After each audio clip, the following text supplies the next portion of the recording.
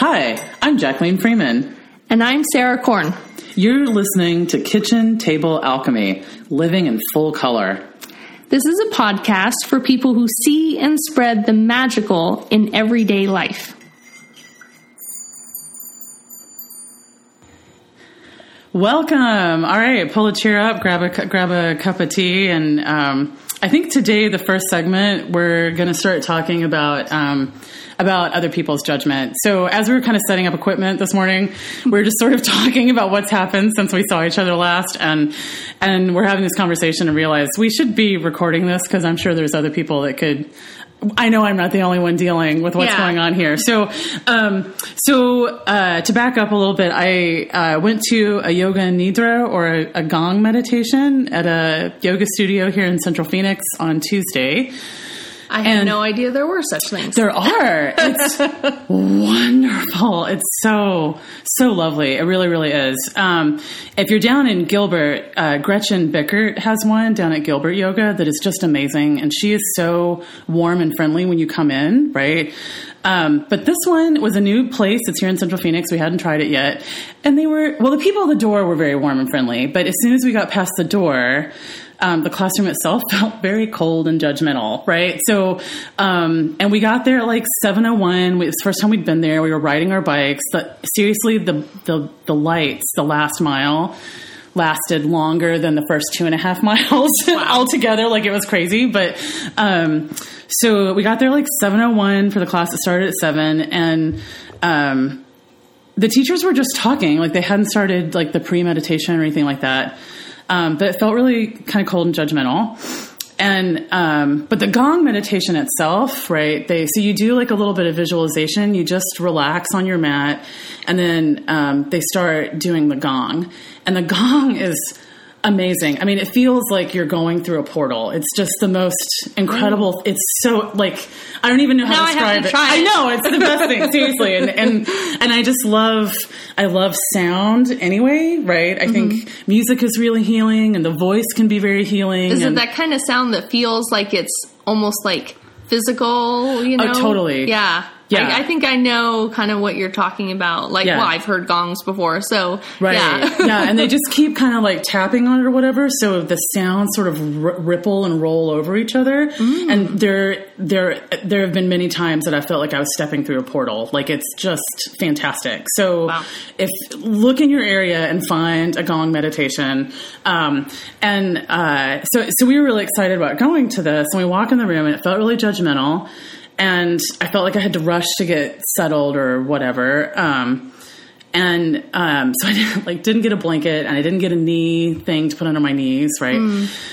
So we started with the gong, and my hips were just on fire, like the whole time that we're doing it. And I came to the awareness that I'm holding my fear of other people's judgment in my hips, right? So the hips help us move forward. So whenever there's pain in the body, in the hips, it has to do with that moving forward. So if it's on the left-hand side of the body is going to be the more intuitive side of the body, more our natural way of doing things.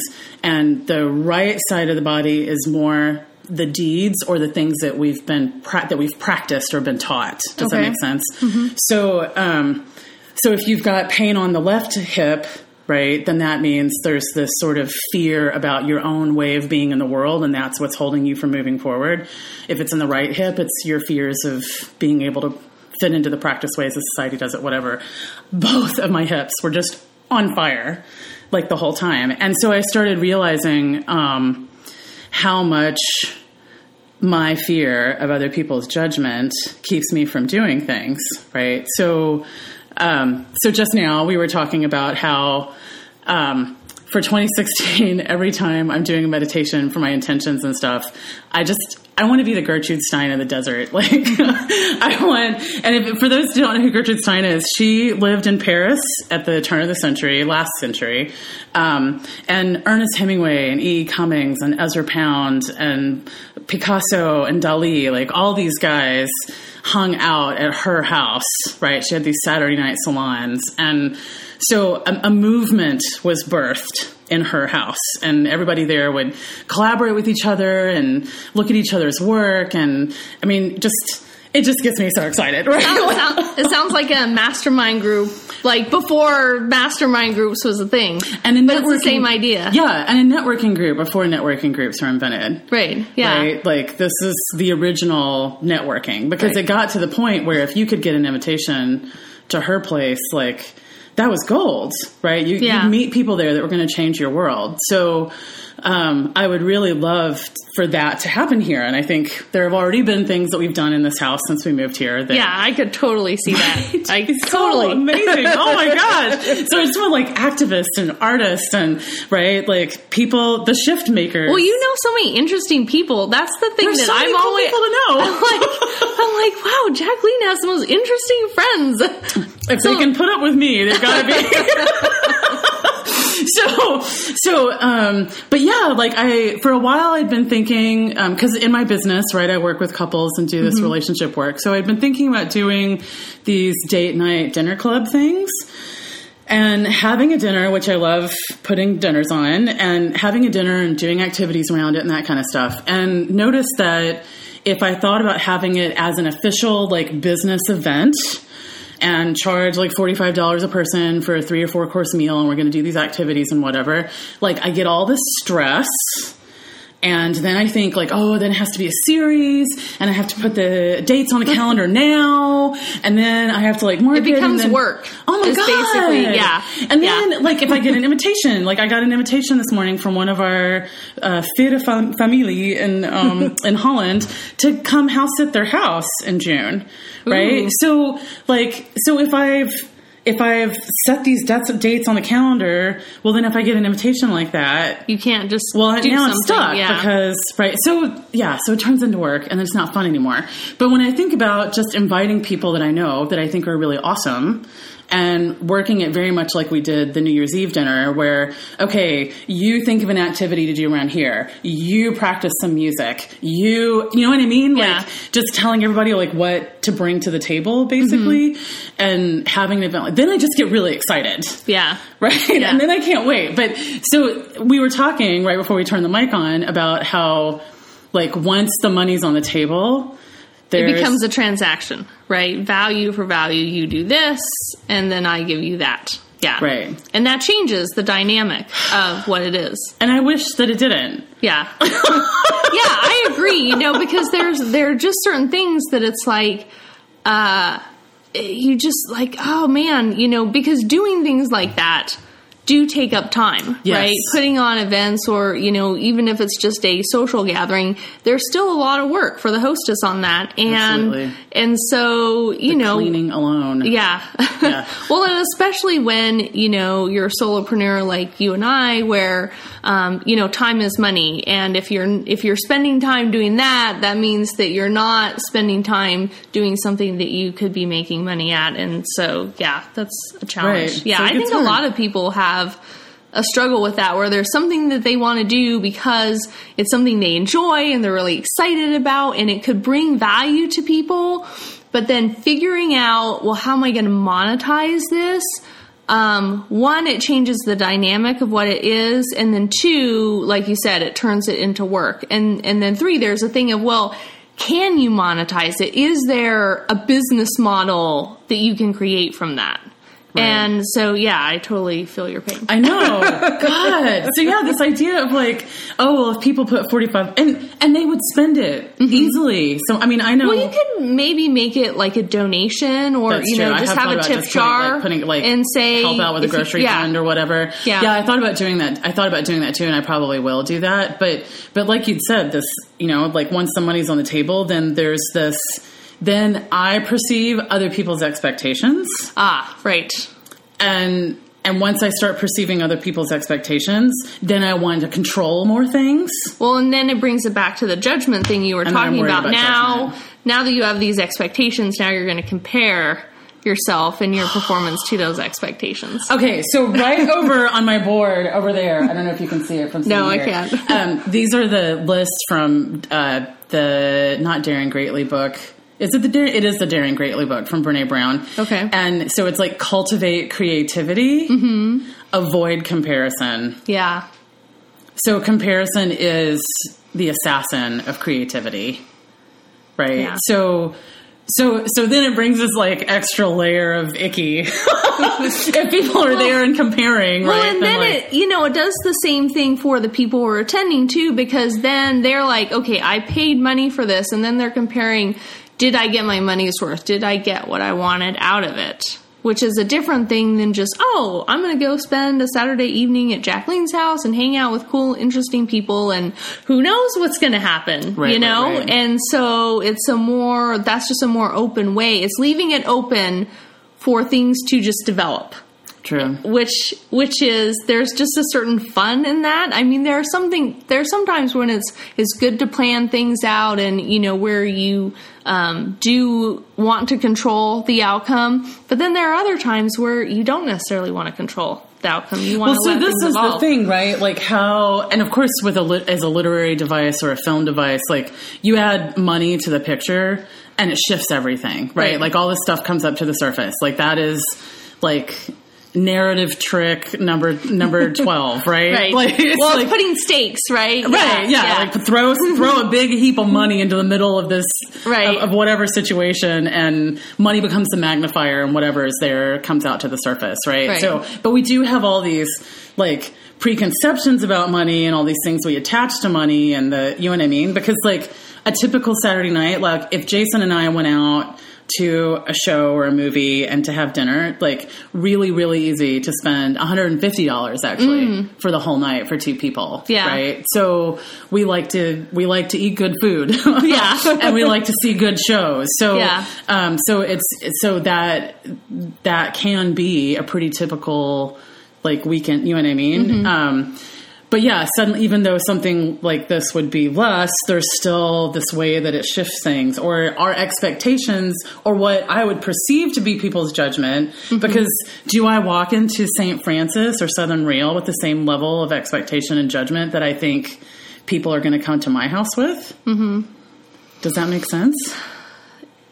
You mean No, what's the question? What? So my perception of, okay, if they're paying money to come do something here, then they're going to expect, like my fear or my perception is that they expect this like amazing experience for that amount of money. Right. But like you can drop that amount of money at Fridays, and I can assure you that it was not an amazing experience. Yeah. Right. If you have a couple of cocktails and dinner at TGI Fridays, $45 a person, not very hard. Yeah. Right. So, but then my perception or my fear of judgment or my fear that they're going to have expectations that I'm not going to be able to deliver on. You know what I mean? Yeah. Well, and that's, I was just talking about this with a friend last night, that oftentimes our fear of what something is going to be or not going to be is often greatly exaggerated.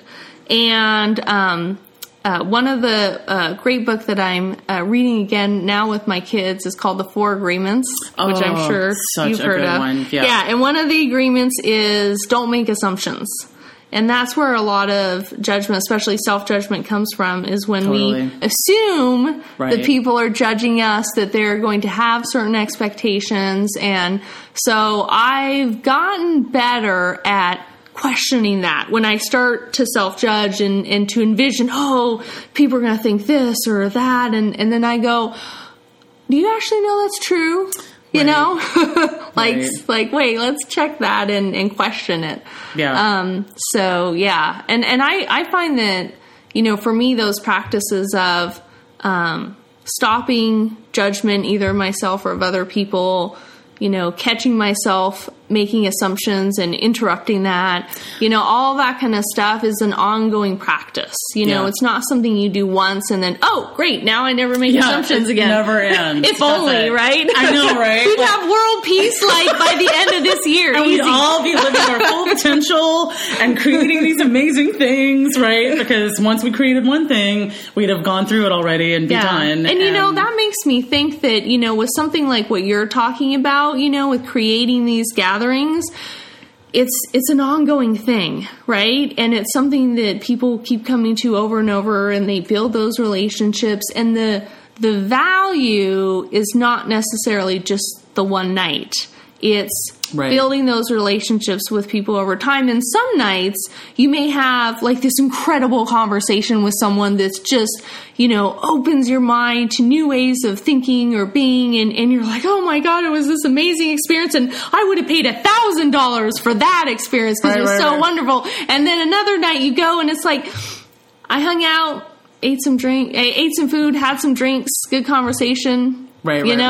It's just another great Saturday night, true. So, I mean, people's experiences are going to vary. That's so true. And it's really interesting, right? Because I think this fear of other people's judgment, anytime you're looking to step into your true work or you're working on creative projects or you've just got something you want to get out there, like this, like you said, is a battle that comes up every single freaking time. Yeah. And there's a part of me that's like, oh, that's not fair. Like, I should be, like, good enough at this already. Do you know what I'm saying? Yeah. That I shouldn't have to worry about it anymore. But I think, like, and I think Brene Brown's work, like, testifies to this, right? That it just that it doesn't really, if it's getting easy, then you're probably not pushing yourself. Right.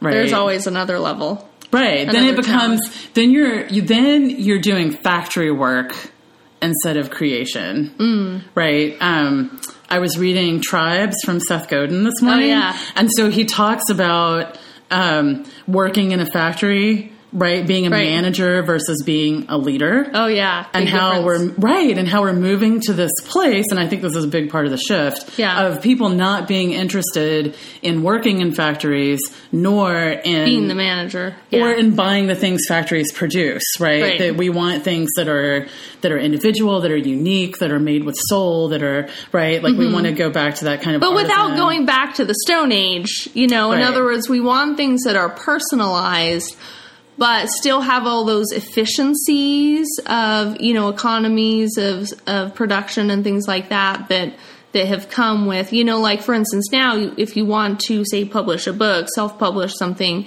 you can order 50 copies and, they're not handwritten by, like, a monk or something, but, now they have the technology that can do that small run.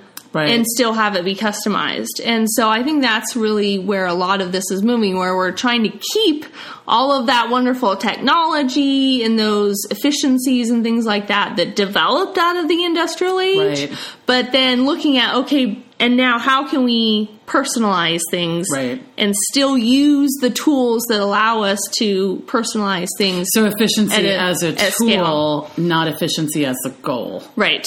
Yeah. Huge difference. Yeah. So this idea of wrestling with the judgment, right? Like every time we've got to get the thing out there, in Daring Greatly, like she says, right? The cultivating creativity means avoiding comparison, like, and whether we think other people are comparing our work to something or whether we're comparing our own work to something. Yeah. Right. That's one of the biggest things that I've learned as a writer is that there's this type of writing called intuitive writing where you're just free flowing, right? You're letting your imagination run and then just typing whatever comes out. And the key with having that really work is that you don't judge. You just let it come out and be whatever it's going to be. And then later on, there's another step in the process where you go back and you look at that and you pull out the really good stuff. Yeah, you're like mining. Yeah, exactly. It's like the diamond in the rough kind of thing where you cut away the rough bits and you have the diamond, you know. Or the right drunk edit sober kind of this. Yeah. Right, exactly. Yeah. Well, and that's where that comes from, right? Is because people are more able to let go of judgment and inhibitions when they're drunk or whatever. Or like sleep deprived so the filters aren't there. Or like whatever you got to do to take the filters down. Yeah. So like one of the things that, and this helps a lot, I think, when it comes to writing and work. I think with my thing, I just need to really, I don't know what kind of work I need to do to get this sorted out. But one of the things that I would tell my clients to do when they're stuck with writing something is to go online on Amazon, like think of their favorite book and author, and then go online with Amazon and read the 5-star reviews. and the 1-star reviews. Right. To really help you detach from criticism and blame. Right. And there's something powerful about seeing something, a book or a movie or something that you love and you just think it's so amazing, and then reading these 1-star reviews and people hating on it, and you're just like, what? Like, how could anyone not like this? I know, or at least hate it. Like, how can you, right? Like, okay, maybe it wasn't your favorite movie and totally changed your life, like it did for me. Right. But how could you hate it? Hate it. Yeah. No, it's really interesting. And that's when you realize that no one escapes judgment of other people. You know, the haters are going to hate. They're always going to be there. And even the greatest artists and the best masterpieces, no one escapes. Well, so this was a judgment from other people. Totally. Like, Seth Godin in Tribes this morning, again, reading this, he was saying that when a book of his draws criticism, like, of course it hurts, right? Because if we're not being vulnerable, then they're attacking your baby. Of course, right. It's going to hurt, right? If we've closed it off to where we don't feel those attacks, then we're closing off lots of other. We're not being vulnerable. Oh, right. So if the armor is down and we're being authentic, then it is going to hurt. Like, there's just no escaping that. But he was saying that he there was some criticism he had gotten on one of his books, and of course there was the initial sting, and then he realized, this is actually awesome because I've done something real enough to draw criticism. Right. Like, it touched a nerve on somebody. Right. That it's like, at least it's remarkable. Yeah. Right? At least it's worth remark. Like, if it was worth taking the time to write a 1-star review. Exactly. Exactly. Right. So clearly you've moved out of the, like, mediocre zone, right? If, like, someone's just like, oh my God, it's the worst piece of crap I've ever read. You know what I mean? Yeah. Like, So, I was thinking about something this morning, just sort of like my mind running while I was taking my shower and everything. And I thought to myself, because I've set aside a day tomorrow when I'm just going to be working on my fiction writing. And so, a part of me was looking forward to really spending some time getting out some intuitive writing. And then another part of me was like, I have to go back and read it. And what if it isn't very good? And, kind of, and so, you know what? I'm going to, when I go, because I have actually written a lot of, like, intuitive just pieces of the story over the past couple years, and I have like 2 notebooks full of stuff. Okay. And so that's one of the things I'm going to do tomorrow, start going through some of that stuff. And I said to myself, you know what? Here's how I'm going to approach it. I'm going to imagine that I'm like a producer or an editor, publisher, someone like that who has just been brought some work by their favorite writer, and someone that they know is really talented and can do great stuff. And the writer says, okay, here's something I'm working on. It's still really rough. And so what I would like your help with is pick out the really good parts, help me see what works with this. Right. And the great thing about that is, going back to the judgment piece that you were talking about, is that for those times when you have to judge your own work, because sometimes you do, I'm going to have to go back and read that stuff and make some judgment calls about what I wrote. So for those times when you do have to judge your work or something that you've done, if you do it from that attitude and that perspective of, this is someone I really like, who's really talented, and they just need a little help from me to go in the right direction and for me to show them how they can make it even better, then that's a really healthy and wholesome way to give yourself that judgment of your work. Right. Which is different than judgment of you. Exactly. It's judgment of your work. Say that's right. The difference that I'm hearing there is that your basic assumption is that you're a good writer with talent. Right. So you're going into the basic assumption, right? Like, and I think everybody has to do that. Even people who are starting out. I mean, I don't have any great published work of fiction that is like proof that I'm a great writer. So, even when you don't have something like that to say, oh yes, I'm talented, you have to be your first fan. You have to be the first person who believes that you are great. Absolutely. No, it's so true. Oh, I just love that, Sarah. I'm so happy. That is so cool. I'm going to be sending you like big, awesome, you're the best writer ever vibes tomorrow. Well, thank you. I appreciate that. No, I really love that. And I think that's the piece too of like thinking about doing these events, right? Like if it's just people coming over and doing this sort of stone soup soiree kind of thing. Oh my God, I love that. Maybe that's what I need to call them. Stone soup soirees. Okay. So help me remember that. And then,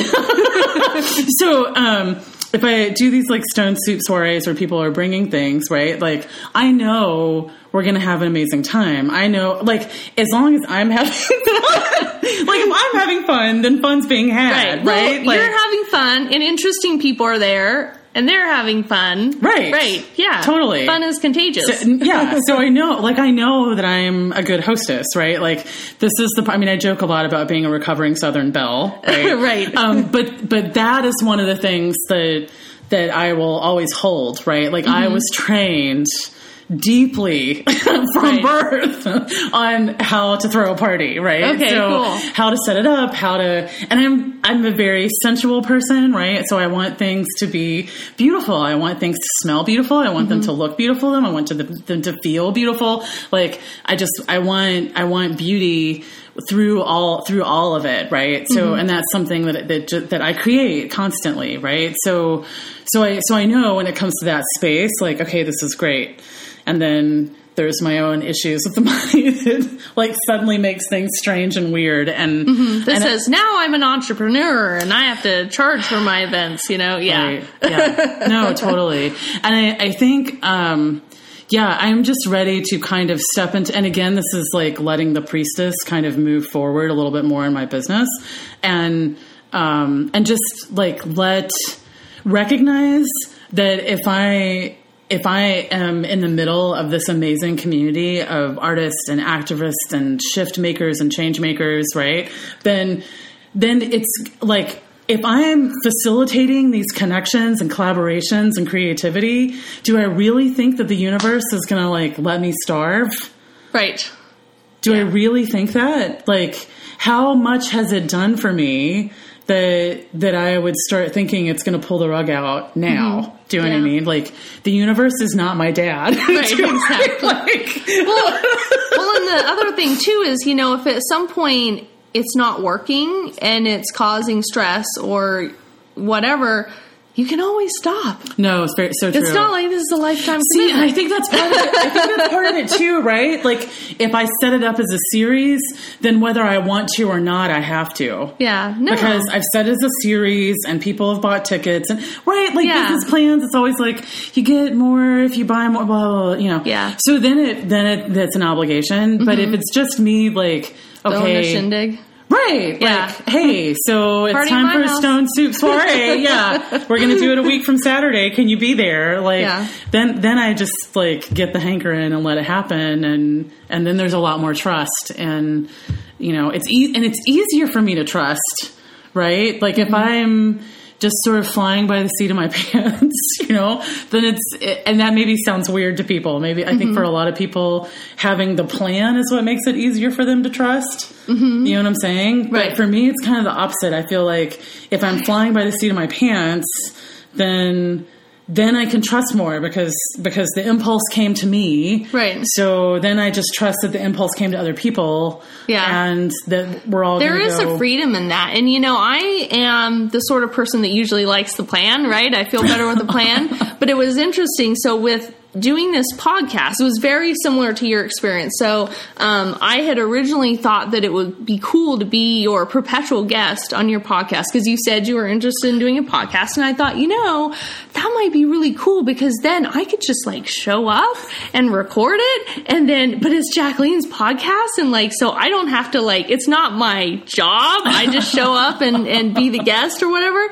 And then as we started working on it, I realized, oh my gosh, we need to plan this and this. We got to figure out how to get on iTunes and we got to do like all this stuff. And I went, I'm going to have to organize this thing. Like, because of the two of us, right, I'm the more, like, organized quote, person, right? Yeah. Those are, like, real quotes, not just air quotes. Yeah.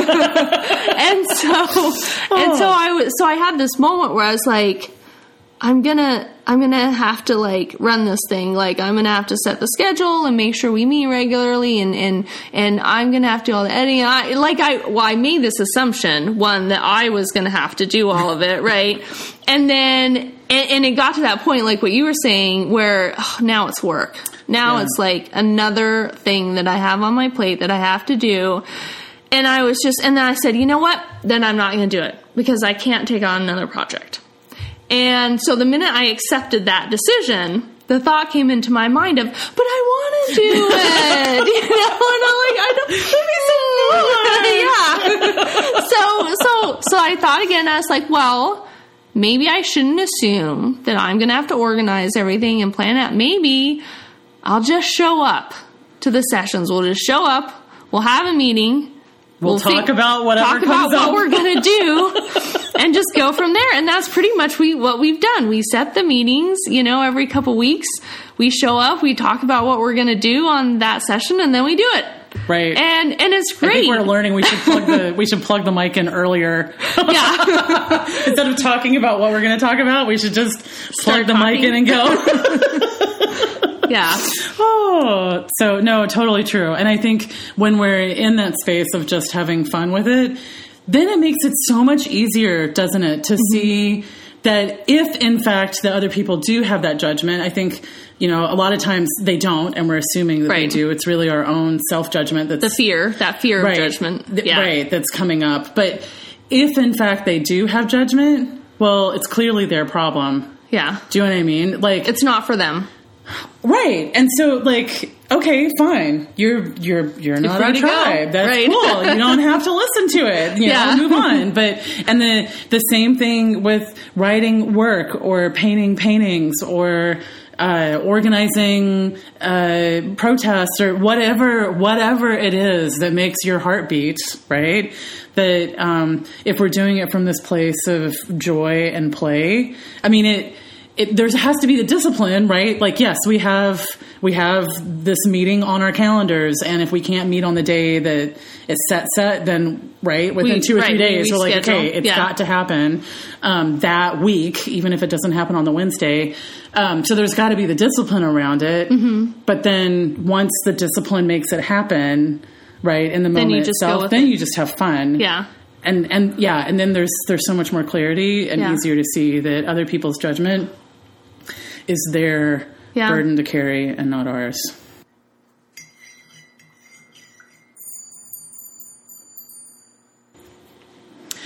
Okay, so for this next segment, today is actually the full moon.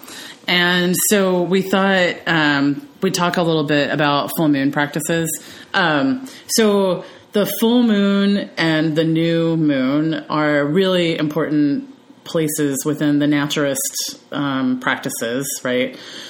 Because it's connected. And I feel like the more urbanized we become, the more I appreciate practices that keep us tied to greater natural cycles. Yeah. Right? And so... So taking some time on the full moon and the new moon every month to just kind of square it in a way. And the full moon, if you think about the moon being a cup, right? Okay. With the full moon, it's full. It's all filled up. So the only way to keep adding is to pour that out. Oh, okay. Does that make sense? Right. Like you pour it out and start over. Exactly. So the full moon is a really good time to release things that either have spent their time or that aren't working for you. Right. Gotcha. So spending that time on the full moon, so one of the practices that I do, and you're in that kind of energy for 3 days before and 3 days after. Oh. So you have a little bit of leeway, right? If you don't have to do it on the night of the full moon. Right. Okay. Like obviously and you can look on you can Google the full moon time and it will tell you the precise time that the full moon, really? that the moon is actually full. Yeah, wow. you can get as like SJ on this as you want to, right? So, being an NP, I do it a little different, but,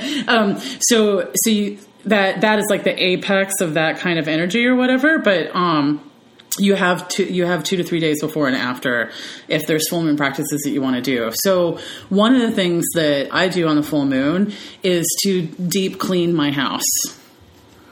Oh, okay. Right, because it's a good time to release things. So, and you want to start at the back and work towards the door, so that the idea is that you're sort of like, it's kind of like the door is like the edge of the cup where it's basically going out. Right. Like you want to get it all. You don't want anything from going the bottom back in. All the way exactly. to the top. Okay. So you start at the back of the house and you move your way forward and work from top to bottom. Right. Like obviously, if you mop the floors and then dust, you're going to have to mop the floors again. Right. Like yeah. So that's something I do just anyway when I'm cleaning. Right. Well, we were taught those things, right? Like if you're living with someone who was not taught those things, then it could be like, excuse me, what are you doing? Right. Like, I've had to teach my kids that. Yeah. Yeah. I mean, think about this, guys. Think about it. Totally. If you clean the floor and then dust the counter. Yeah. Totally. So, but like as a Southern, especially female, like since I was like 4 or 5 years old, I've been taught this stuff. Right. Okay. So I've had a lifetime of, or the dirtiest or the cleanest to dirtiest, like you do the dirtiest thing last so that your rag isn't, if you do the dirty thing, then you're wiping it on. Exactly. Right. Same kind of idea. Like the bathrooms are the last thing to happen. Right. Right. And you obviously start with the sink in the bathroom, and the toilet is the last thing that you clean. Yep.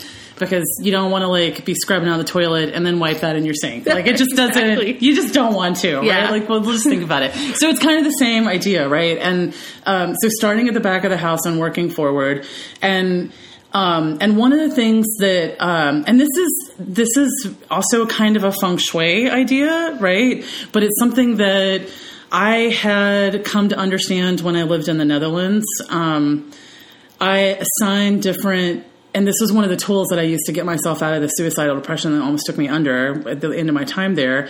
I assigned meaning to the different rooms in my house, right? So I really thought about like, what if the house is my body, basically, right? If the house is a reflection of my body, then what are these different...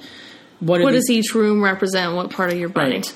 And so, for example, the kitchen was like a sticking point because I hated doing dishes. So dishes would pile up and pile up and pile up. Mm. And it's because I've been doing dishes since I was 5, thanks to Shirley Temple, right? So, like, what is that movie, The Little Princess or something? Yeah. And she's, like, doing dishes and smiling and singing a song. And so I begged and I loved her. And so I begged my mother to let me do the dishes so I could be like Shirley Temple. Begged and begged and begged. No, you're too small. You're going to break something. No, I won't. No, I won't. No, I won't. Well, and finally, then once your mom realized, she can do the dishes, you had to do them forever. Ever and ever and ever.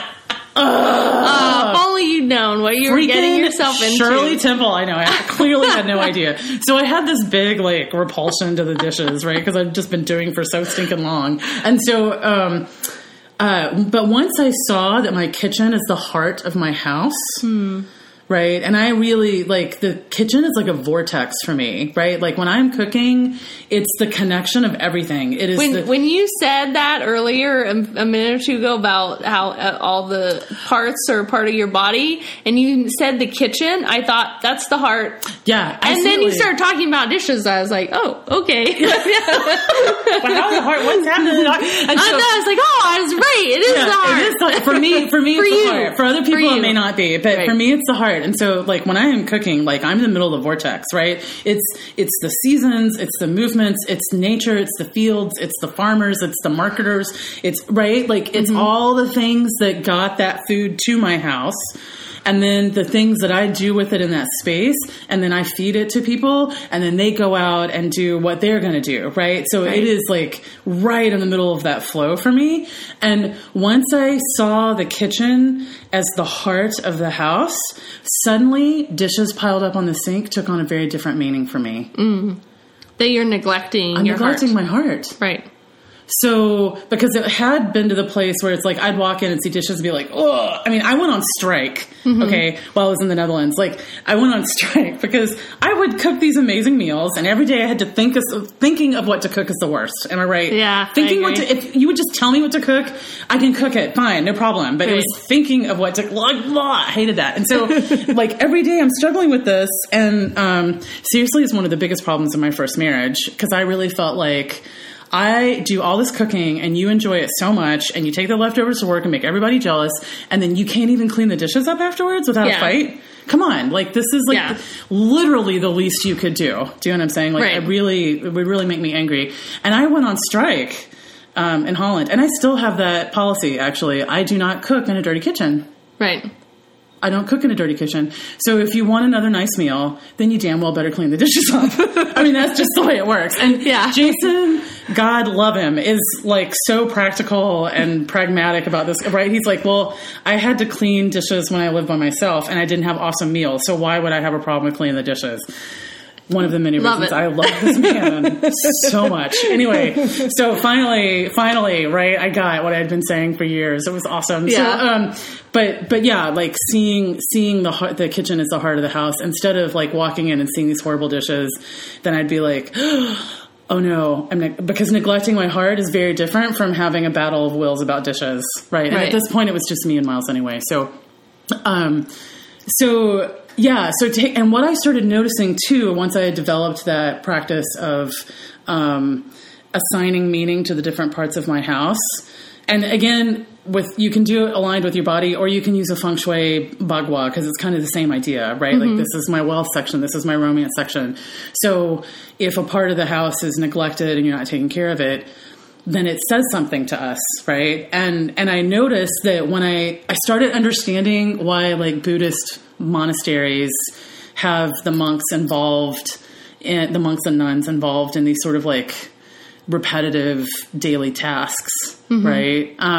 Because once you've assigned meaning to that task, there's something happening on an internal level. When I would walk into that kitchen to do dishes, thinking of the kitchen as being the heart of my house, if I walked in with this frizziness, stress, anger, conflict, like whatever, all the stuff that we carry around with us, that weight of things unseen, by the time I finished the dishes, it just felt like all that stuff had been put into place, right? So even though I wasn't consciously thinking about sorting the stuff out, or wasn't having some sort of like nirvana experience of, oh, it all makes sense now. You know what I mean? Right. Like by the time I walked out, everything just felt calm and clean. Yeah. Right. I agree.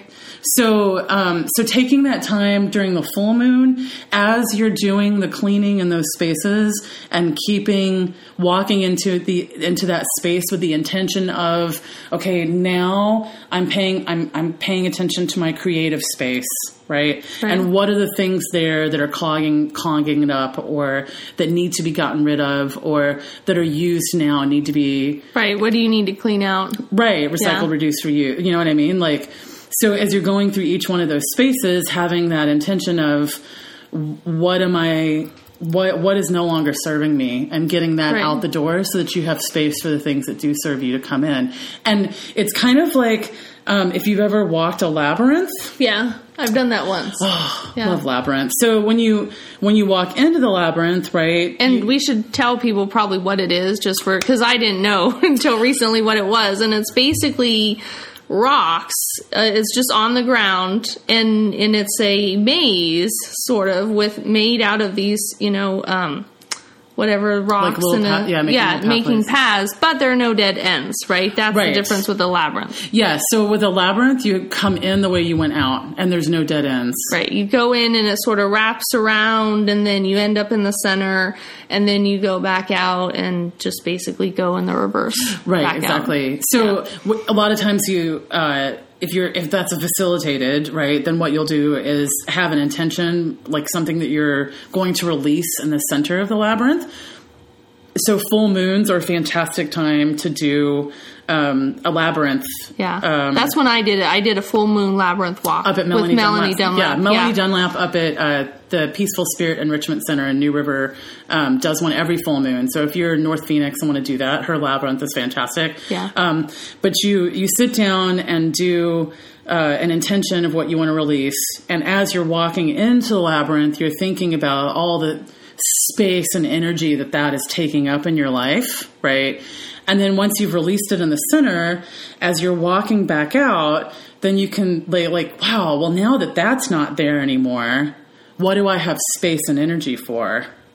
Gotcha. Right? So it starts like you get this amazing feeling of expansion, right? Mm-hmm. So, and that time of the full moon is right on the cusp of that, right? So as you're cleaning, like, once I get this out, what will I have space for? If I don't have to occupy myself for this, then what can come in its place? So it can be a space of also opening space for intentions. Yeah. Right. And even if it doesn't happen like exactly the way it's supposed to, like my experience was, so when I went and did it, I was going through a time where I was very stressed. I had a lot of anxiety, and I was just dealing with a lot of uncertainty in my life. And so I had the intention of I wanted to let this go, and, but then I get to the center and it's not gone. I'm like, okay, tension, you can go away now. and so then I have that judgment of, this is not working for me. I'm not doing it right, and so I was like, Sarah, just, it's okay. If it's not everything that you wanted it to be, just, what? It's a beautiful night moon, that beautiful night out, the full moon, there were like clouds going across the sky, and the moon would sort of go in and out behind the clouds, and there was this beautiful breeze. So finally I was like, Sarah, it's a beautiful night. And there are these cool people here, and there's candlelight, and just enjoy it, just walk in the sand through the labyrinth and, whatever, chill out. And then as I left, I had this question that I had, and I got an answer to it. And it was, it didn't relieve like all of my anxiety. I mean, I didn't feel suddenly, at peace with the whole universe or whatever, but I had an answer. I had something I can move forward with, and so I think that's one of the things that as I've started to embrace these different rituals, what I, might in the passive term like new age or hippie or woo-woo kind of, stuff, I'm like, oh, is this weird? What would people think if they knew that I was like going to this full moon labyrinth walk thing, Right. And what I've come to terms with is just that, there are many different rituals and there are many different ways of dealing with whatever it is you need to deal with. Right. And, some people go to psychologists, some people go to personal coaches, or some people go on labyrinth walks, or, feng shui their house and put themselves in tremendous debt on credit cards to go shopping. Right, exactly. Some people abuse substances. But those are rituals you're right. too. I mean, like, we're gonna do it, right? Right. So this is kind of, it's so human. Yeah. It's superstitions so in sports, human. Like people have like their lucky sock or whatever it is, yeah. And so as a rational, educated person, I've sometimes kind of questioned that stuff and went, are you being silly and superstitious and, just being ridiculous? And then I finally realized, when you do something and it has meaning to you, right, and you get something valuable out of it, then it's meaningful. Like the thing you were talking about earlier with the gong and, your hips were hurting and that meant something to you. Someone else might have had that same experience and went, oh, I'm just sitting in a wrong way. I should have gotten the rug or the wedge or, something so I could sit more comfortably, right? Someone else might have just thought that that's why your hips hurt, Right. But you saw something in it and it revealed something about yourself that was meaningful and that you were able to then go do something with that, right. And so I think that is the value in any kind of ritual, whatever it is, whether it's religious, new age, old age, whatever it is that you're doing, if it needs to have meaning to you. And if it's having meaning to you and it's helping you move forward in a way that enhances your life, then it's good. Right. But if it's something that you're just doing it because someone else told you to, or well, you then were it's just not working for you. Right, then it's not working for you. And I think this is one of the things that's really and interesting. that's silly. That is silly, right? Is doing that kind of thing. No, very true. and I think, like, when people get to this, like, scary evangelical, like, I'm going to, like, kill people that don't do my rituals kind of thing. And whatever level of violence, whether that's emotional violence or, right? Like, so it's, because if it's working for you, if it's really working for you, then you're not really concerned about other people. Right. Right. Like, it works for me, so I don't need to convince other people that it works. Yeah. Because I know that it works. So you can't talk me out of it, right? And there may very well be a day, heretic that I am, because I am forever the heretic. I have studied and practiced many, many religions, and I was a heretic in all of them, right? So a heretic that I am, when I leave that thing and go to the next thing, because that's not working for me anymore, right? Like, then it'll be the same process all over again. But I know each one of those houses that I spent time in, there was some big question that I was wrestling with, and that house helped me move deeper into that question until I had a new question. Right? And then you needed to find answers elsewhere. I needed a new house, right? Because the answers to that question weren't in that house. Right. That was that, and for me, I've seen that, like, it's really interesting. Anyway, whatever, I can totally geek out on that, right? Like, as each religion is revealed, it has, like, this one sort of central question that it's dealing with, right? So you can just kind of move through them. It's kind of like you could set them up, align them with human stages of development, but over, like, thousands of years. Yeah, that's kind of a podcast, because I could totally geek out on that. But back to the idea of, like, the new moon and full moon and setting up a practice on those times, like, it's aligning us with greater natural cycles, right? Which I think is urbanites with electric light. We really, really need that. Mm-hmm. And then it's a time to stop and really reflect on, like, taking inventory. You need to take regular inventory of your life, right? So the full moon is a time of release, and the new moon is a time of bringing intention. Again, with that idea of the moon being like a cup, right? When it's empty, it now means you can fill it with whatever you want. Right. And for the moon, we know that the moon impacts us, right? Like, look at the tides and things like this. Yeah. So it's quite clear that the moon impacts our lives. Talk to anybody that works at ER and they can tell you that as well, Really? Yes. Like, cops and medical folks can all tell you that on new moon, on full moons, things are just insane, right? Really? Because it brings things up from the surface, right? Like, think about the full moon brings high tide, right? So it's pulling stuff up from the surface that had been below. And we are water. I mean, that is the overwhelming, I don't know what the exact percentage is. It's like 60%. I thought it was like over 70 or 80. Like, well, it depends. Okay. In my so mind, it's large majority of our being is water, right? So it's pulling things up from the bottom that had been kind of buried down there, right? Yeah. So I bet that's where that whole werewolf thing came from, right? Absolutely. They become the wolf on the full moon. Absolutely. Bringing out the monster. Yeah, because if you look at any of the monsters, like they're signifiers of different mechanisms of the psyche, right? So, and they're things that scare us because they have to do with the shadow. But yeah, the werewolf, totally, like these sort of deeper, more primal kind of urges that come up that our training or society or our fear of judgment push us to feel like we have to suppress them, right? And the power of the full moon is that it brings that stuff to the surface. So if you have been diving down there with a flashlight and checking stuff out and get to know who you are, then you're probably not going to have a problem with it because you already know it's there. Right. And if you're not in antagonistic relationship with yourself, right, then you can find where that thing lives, understand how it works, recognize where it's useful, and put boundaries to keep it out of the places where it's not useful, right? But if you have been ignoring that or avoiding it or trying to stick it in a cage so you don't have to deal with it, well, then the full moon is when it pops out of its cage and comes forward. Right. So I think the people that have the hardest time during those times are the ones that are avoiding the shadow, avoiding that deeper inner work, afraid of themselves, right? Yeah. In some way. And so they're trying to keep a lid on this part, and the full moon is what blows the lid off.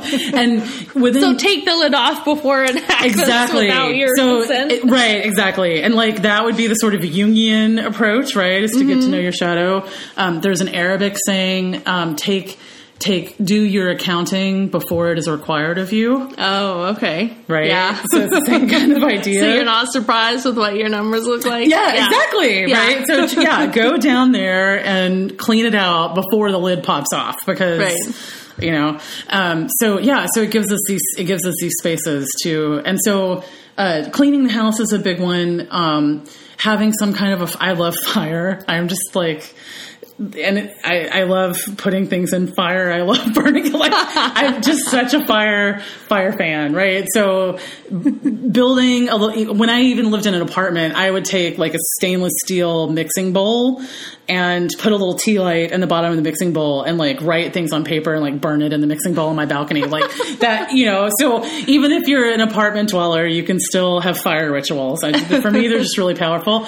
So that's a really good way to release those things.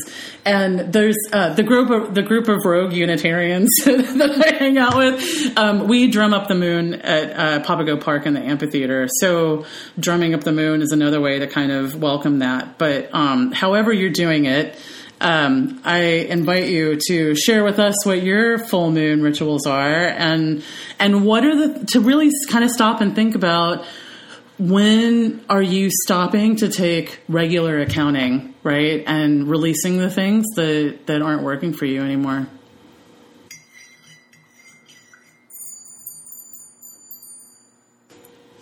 All right, so today marks the end of our 6th episode, and kind of a big milestone for us right now. We're going to put our podcast up on iTunes. And so what I want to ask our listeners to do is, if you enjoy this podcast, if you would like more people to know about it, then please go and subscribe on iTunes. Just go to iTunes, the iTunes store, go to podcasts, and then do a search for Kitchen Table Alchemy, and you should find us on there.